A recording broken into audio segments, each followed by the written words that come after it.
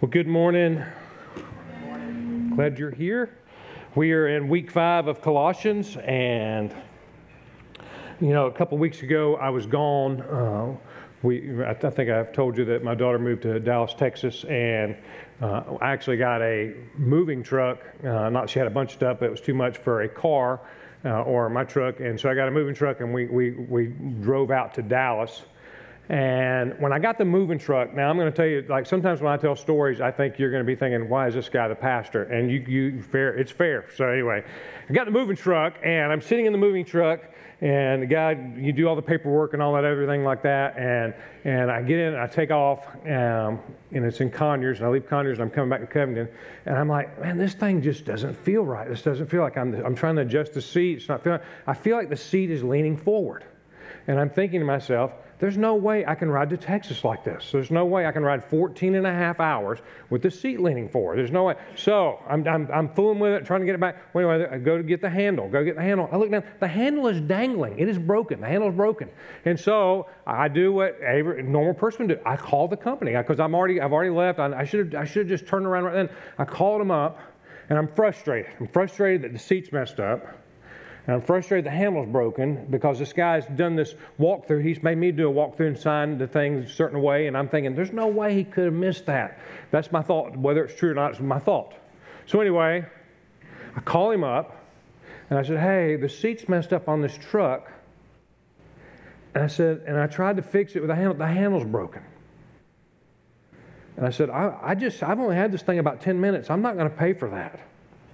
And I'm just, you know how you do, you're just going to I'm laying it out there. I'm not going to be responsible for this. And I said, and I got the insurance, so whether it's broken, my fault or not, I'm not going to pay for it. He said, insurance doesn't cover that. I'm like, what the?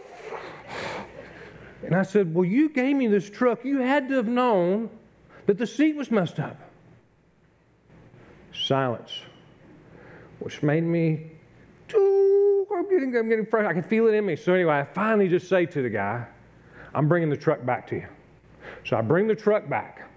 Go in there, and the guy I talked to is nowhere around. You ever had that happen? Like, he is nowhere. He is like, he smoke break. He's got a whole pack he's smoking. I don't know what he's doing. But he is not going to be there in that moment. And so I'm talking, and the guy comes out. I think he's the manager. And he goes, what's the problem? I said, well, you've wasted my time. You gave me this truck with the seat broken, the handle's broken, and then that guy says I'm going to have to pay for it. And the guy goes, hey, you got the insurance. Your insurance will pay for it. I'm like, what? He just told me it wouldn't. And so I'm getting an irate moment, and then I can feel myself raising my voice, and I get into like 3 lines of, hey, and finally it's like, hold on. I look at the guy, and he's looking at me, and I think he knows I'm a pastor, y'all. I'm serious. I think he didn't say it, but he had the look like, you should do better than this. He never said it. Praise God. I told him I was pastor at the Baptist church is where I told him I was at. And here's the truth. Sometimes I want to power up. Sometimes we talked about last week about taking off our old self. That anger and rage and sometimes I want to power up. You ever been there? You ever want to power up? You ever get in a situation, man, you can feel your blood pressure rising because of situations, because of circumstances, because of relationships. Well, what happens is when we want to power up, what happens is what our culture does, what our society does, even God's Word does, it gives us rules. It gives us rules to keep us from powering up. It does. It gives us these rules that we have these laws that you know, if you kill someone, you'll go to jail. And for most people, that's enough to keep people from killing someone. I'm serious. That's why we have these things. They keep us from powering up. Even like the simple mundane parts of our culture, like if you go to a stop sign, you go to the stop sign, and it just so happens that 2 people stop at a stop sign at the same time. Do you know what the rule is? The person on the right gets to go. It never plays out that way, but that's the rule. That's the rule, that the person on the right gets to go. And so that way it keeps people from powering up. And even in the Old Testament, when the people of Israel had just been freed as slaves, that They didn't know how to act. They'd been slaves. They didn't even know how to treat each other because they'd been told to do so long that they had this rule that if you were to injure someone and they lost their eye, the rule was that you would lose your eye. That if you knocked their tooth out, that you would lose your... It was to keep people from powering up to a point of just being out of control. Well, I'm going to go over a very controversial passage of Scripture today. But before I do, I've got to do some background work. And so, what I want you to see, first of all, is that I'm going to talk about submission. I'm going to talk about submission, and submission is the rule for Christ and you relationships. That we're in this series saying we're different because Christ lives in us. That we're different. That's what Paul is teaching Colossians, that you are different, your life is different, you're to look different. Last week we talked about thinking different, acting different, being different, that we're different because of what Christ has done in our lives. And this rule that we live by is submission. Now, when we think submission, feel free to go wherever you want with that, but when I think submission, I think about like an MMA fight where someone's trying to get submitted out and the guy's choking him out and he's fighting for everything that he's not going to submit. And sometimes that's what we think it is. But I'm going to walk through some scriptures here, doing this background work, talking about submission because it is counter to what our culture teaches. The first is this, in Ephesians 5:21, talking about submission. That, he says, and further submit to one another out of reverence for Christ. That word submit there is this willingness to come under someone, to go low. Instead of powering up, you are going to power low. Instead of saying, hey, I'm going to raise up, I'm not going to be cheated. No, I'm not going to. You're going to go, no. I'm going to go low. This is counterculture. And he says, we do this not because it feels good, not because we like it, not because of any other reason, but we do it out of reverence for Christ. That Paul is telling us that this is the rule of all relationships, of Christ in relationship, is submission. Now, when I use the word submit, it's not just coming under someone's leadership. It is thinking of others better than yourselves. It is putting other people first. It's wanting their wants and needs and desires to be met ahead of your own. This willful act of just submitting ourselves. When Jesus' teaching, I'm just going to show you this. It is laced with submission in the teachings themselves. You cannot obey the commands of Christ unless you're willing to have some aspect of submission in your life. So I'm going to walk through some scriptures here. Do to others whatever you would like them to do to you. This is the essence of all that is taught in the law and the prophets. That you want for others what you would want for yourself. Now that's an act of submission because if the truth is, unless I submit myself to Christ, then I want more than what they get. I want to come in first. And so he's teaching us that in the teaching of Jesus, that submission it's laced in there. Let's look at the second one. The second is equally important. He's talking about what are the greatest commands. He says, to love your neighbor as yourself. No other commandment is greater than this. You cannot love someone the way you love yourself unless you're willing to submit part of yourself to that. Because it comes natural to us, what comes natural to me is I'm going to love myself more than you. That I'm going to want what I want more than what you want. And so we see this. And then here, this last one is so clear. It is so clear that, man, you just have to get...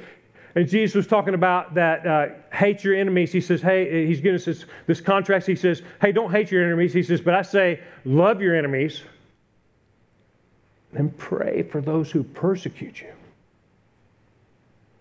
Man, that this whole concept of submission laced in the Gospels. Now, years ago, I went to a church. I've been there several times. And it's not a church, some of you have been there, but it's not located here, and this is not about them.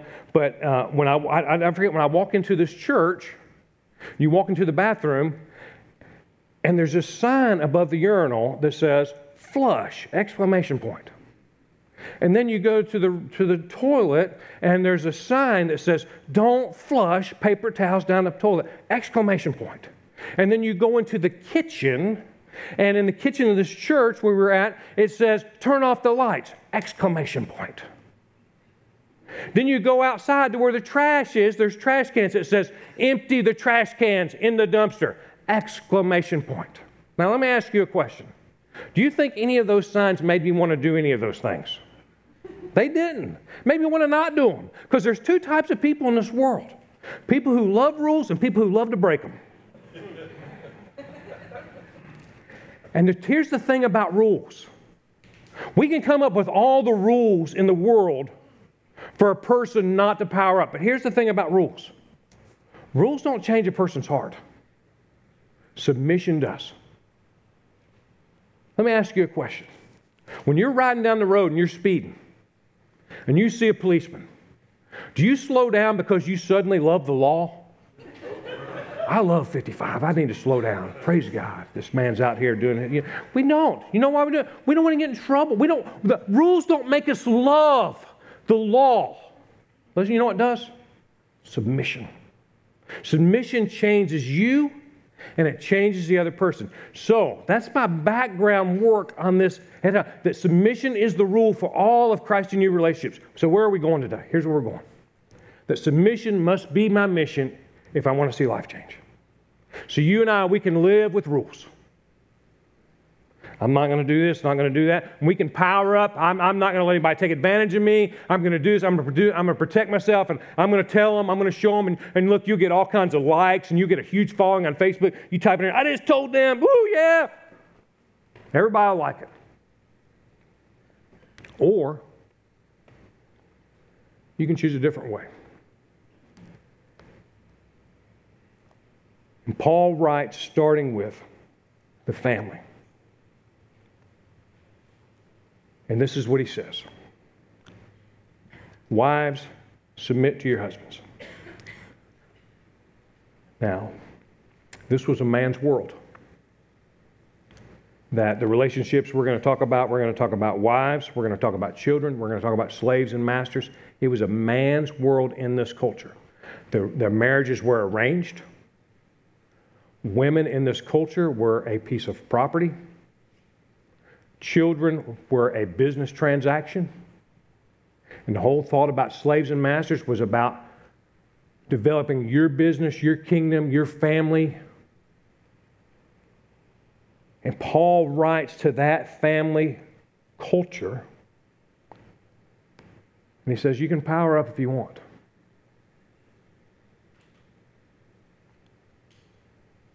Or you can choose a different way. You can protect yourself.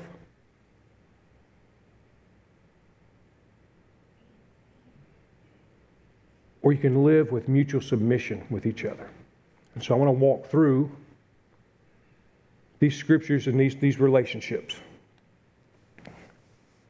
The first is this, where it says, "Wives, submit to your husbands." I want you to hear this next part. "As is fitting for those who belong to the Lord." That Paul's writing to the wives, and this is so, if you could just catch the audience here, because, like I said, in this culture, they were considered a piece of property. They had been bought. Their marriages were arranged. As a matter of fact, in India, 93% of the marriages are still arranged, where the groom pays money to get the bride. And so the woman, Paul's writing and says, "Hey, submit to your husband." She's thinking, "Well, I have to. I already have to." He said, No, that's not what I'm saying. I'm not saying don't do. He said, "I'm not saying do it because you have to. I'm saying do it because you want to. I'm saying do it because you're willing. Do it because of what Christ has done for you."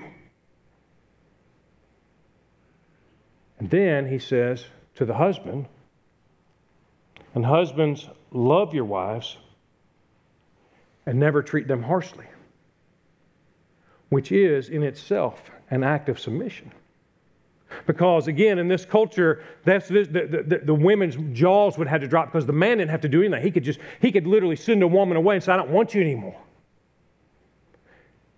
And Paul says, love your wives. And that word love is the word agape, which means unconditionally.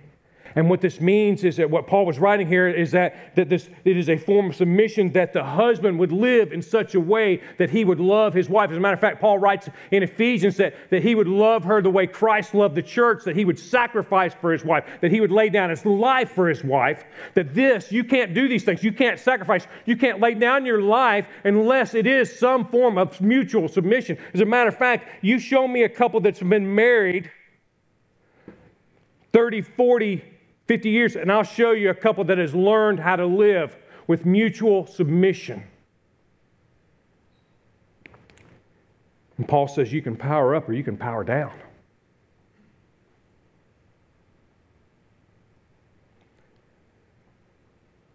Several months ago, we were doing a counseling session, and my wife is just very meek, very sweet, unlike me, but when she speaks, it is very powerful.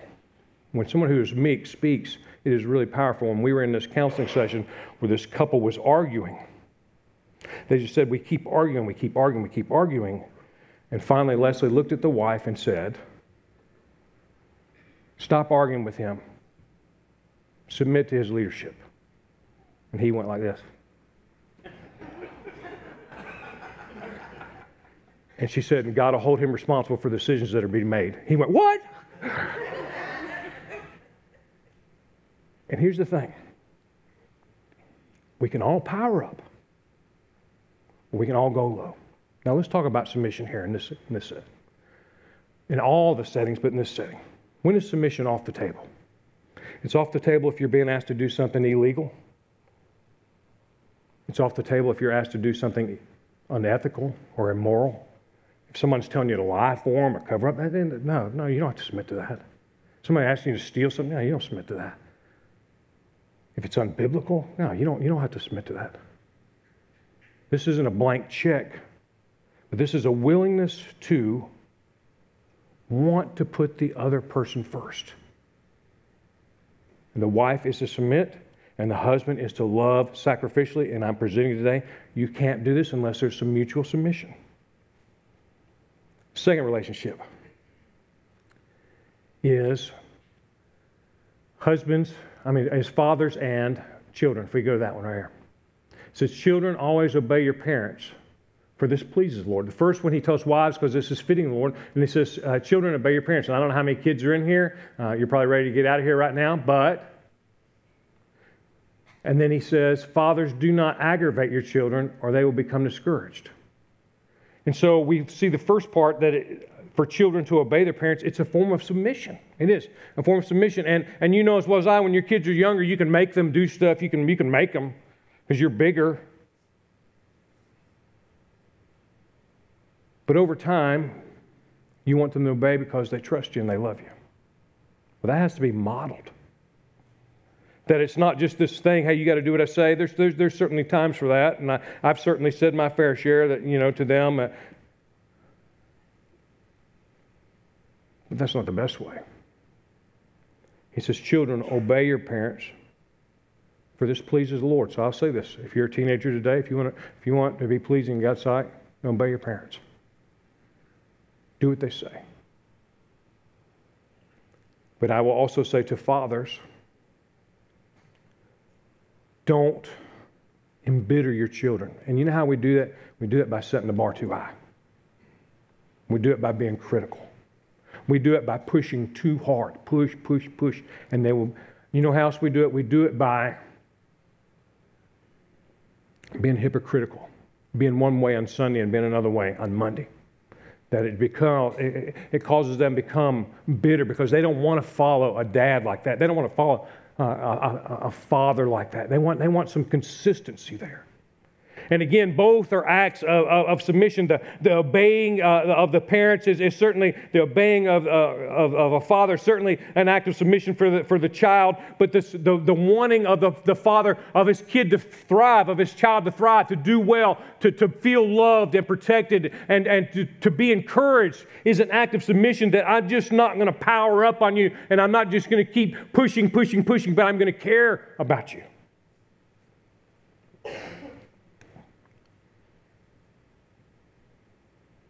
And these are tough relationships. And you know as well, not as I, if you have kids, there are moments where it is tough. Where you feel like you are butting heads. That there is a time where you're wondering, are you doing this right? Am I pushing them away? When my boys were wrestling with a travel team, that they were out of state and Leslie and I weren't able to go. And the travel team, very, very good people. I love these people. So what I'm about to say is going to sound crazy, but the team decided that they were going to go to Hooters. That's where the team was going to eat that day. And the truth is, I probably wouldn't have ever found out about it. But I found out later that my boys went to the coach and said, hey, we're not going to Hooters. My dad ain't about Hooters. And my mom's not about it. And the Lord's not about it. And I thought about the guts of that decision to tell your friends, hey, we're not doing this. And so my two boys and the coach went to the Chinese restaurant.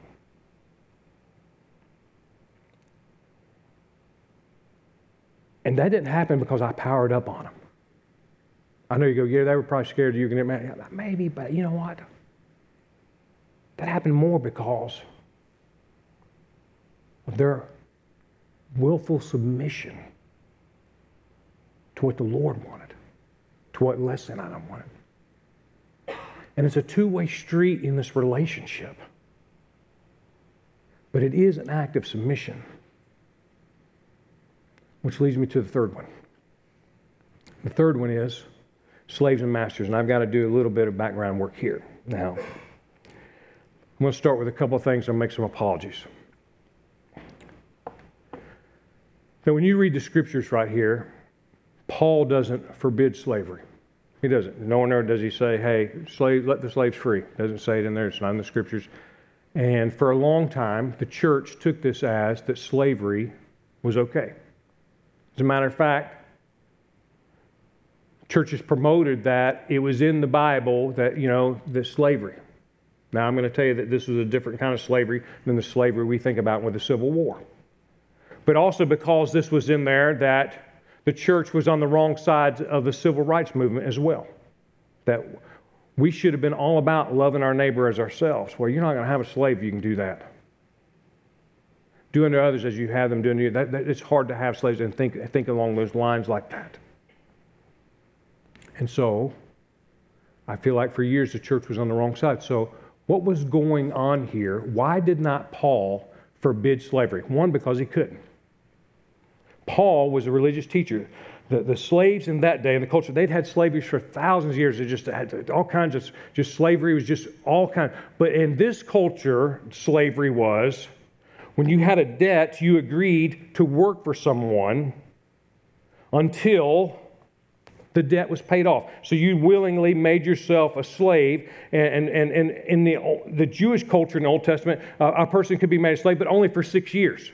He could be a slave, and if the debt was paid off, he had to be freed after 6 years. You read it in the Old Testament, that there was again, these rules to keep people from powering up and being taken advantage of. But Paul writes in this scripture talking about doing something where, yeah, he could, even if he could have made a rule, I don't know it would have changed people's hearts. And so Paul does something different. He appeals to them in the capacity of submission, both slaves and masters. He does something subversive. He's like, same thing he's doing with parents, same thing he's doing with husbands and wives. Like, hey, we can make this, or we can really go about mutual submission and change culture. We can change history. We can change the world. And so this is what he says. Slaves, obey your earthly masters in everything you do. Try to please them all the time, not just when they are watching you. Serve them sincerely because of your reverent fear of the Lord. Again, he always goes back to the Lord as being the basis of why we would do these things. Work willingly at whatever you do as though you were working for the Lord rather than for people. Remember that the Lord will give you an inheritance as your reward. He's like, the Lord's going to reward you, and which was unfathomable that the Lord was going to reward a slave, but that's what he's telling them. And that the master you are serving is really Christ. So in whatever relationship we are in, we all have the master, we're serving Christ. And he says, but if you do what is wrong, you'll be paid back for the wrong that you've done. For God has no favorites. And then he says, masters, be just and fair to your slaves. Remember that you also have a master in heaven. And again, he's going for mutual submission. He's not going to change the rule. He's trying to change people's hearts. He's telling slaves, hey, you obey, you serve as you're doing the Lord. And guess what? I'll work behind the scenes and change your heart. He talks to masters and he says, hey, you treat and be fair and be good. And he goes, hey, and guess what? Something supernatural is going to happen that you're not going to believe. That the culture is going to change. Because here's the thing about submission. Submission changes me, and it changes other people around me. Now think about your life for a second. Think about your life. Has your life ever really been changed when you powered up or somebody else did?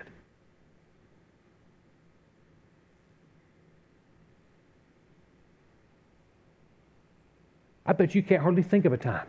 Boy, they powered up on me. That was so good. Changed. Boy, I'm better for it. Or I powered up, I told them, and everything. No. But I'll guarantee you that if you had a time in your life where someone was humble, that someone put your needs first,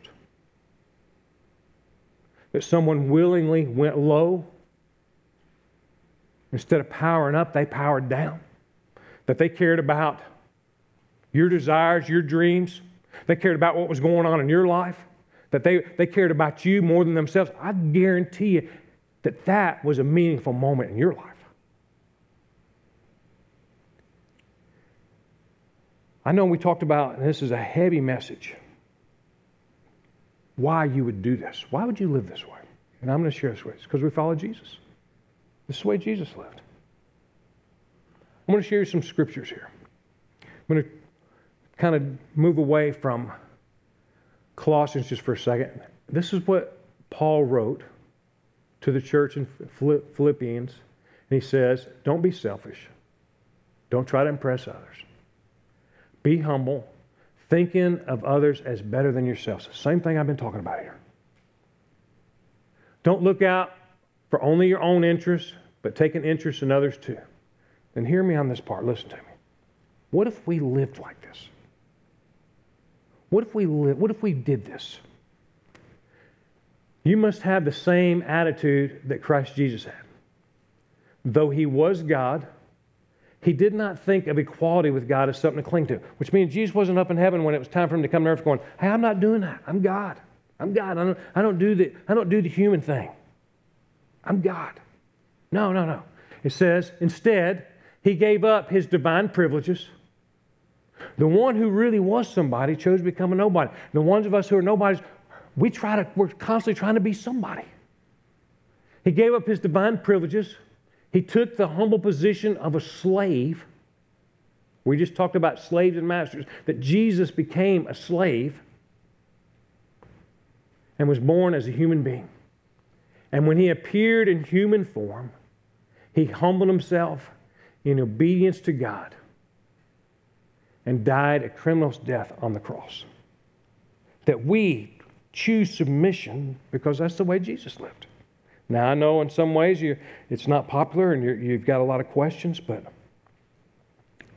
I wrote this down. I want to read it to you because I don't want to mess it up.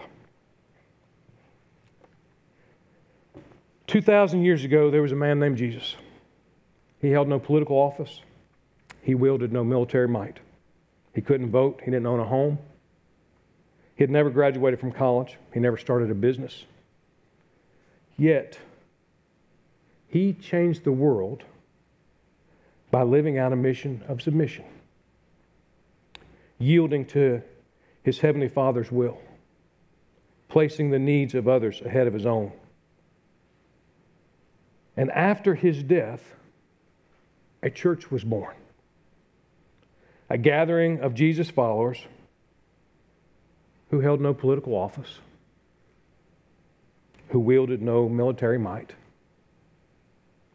Yet they changed the world by living out a mission of submission, yielding to the Father's will, and placing the needs of others ahead of their own. What if we live this out? What if our mission was a mission of submission? That instead of powering up, I was going to power down. I was going to think of other people's needs ahead of my own. Starting in my home, with my wife, my kids, at work, with my boss, or the people that report to me. And so this is what I want to do. I want to read this to you. I'm going to ask you a couple questions. Wives, submit to your husbands. What about it, wives? What about it?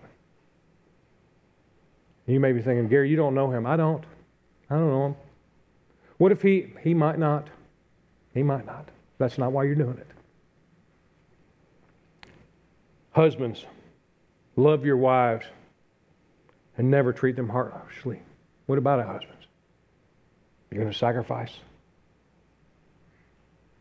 You're going to lay down your life? You're going to put her dreams and her desires ahead of your own? You're probably sitting there thinking, Gary, you don't know her. I don't. What if she might not? She may never. That's not why you're doing it. You're doing it because you follow Jesus Christ. Children, obey your parents. What about it, kids?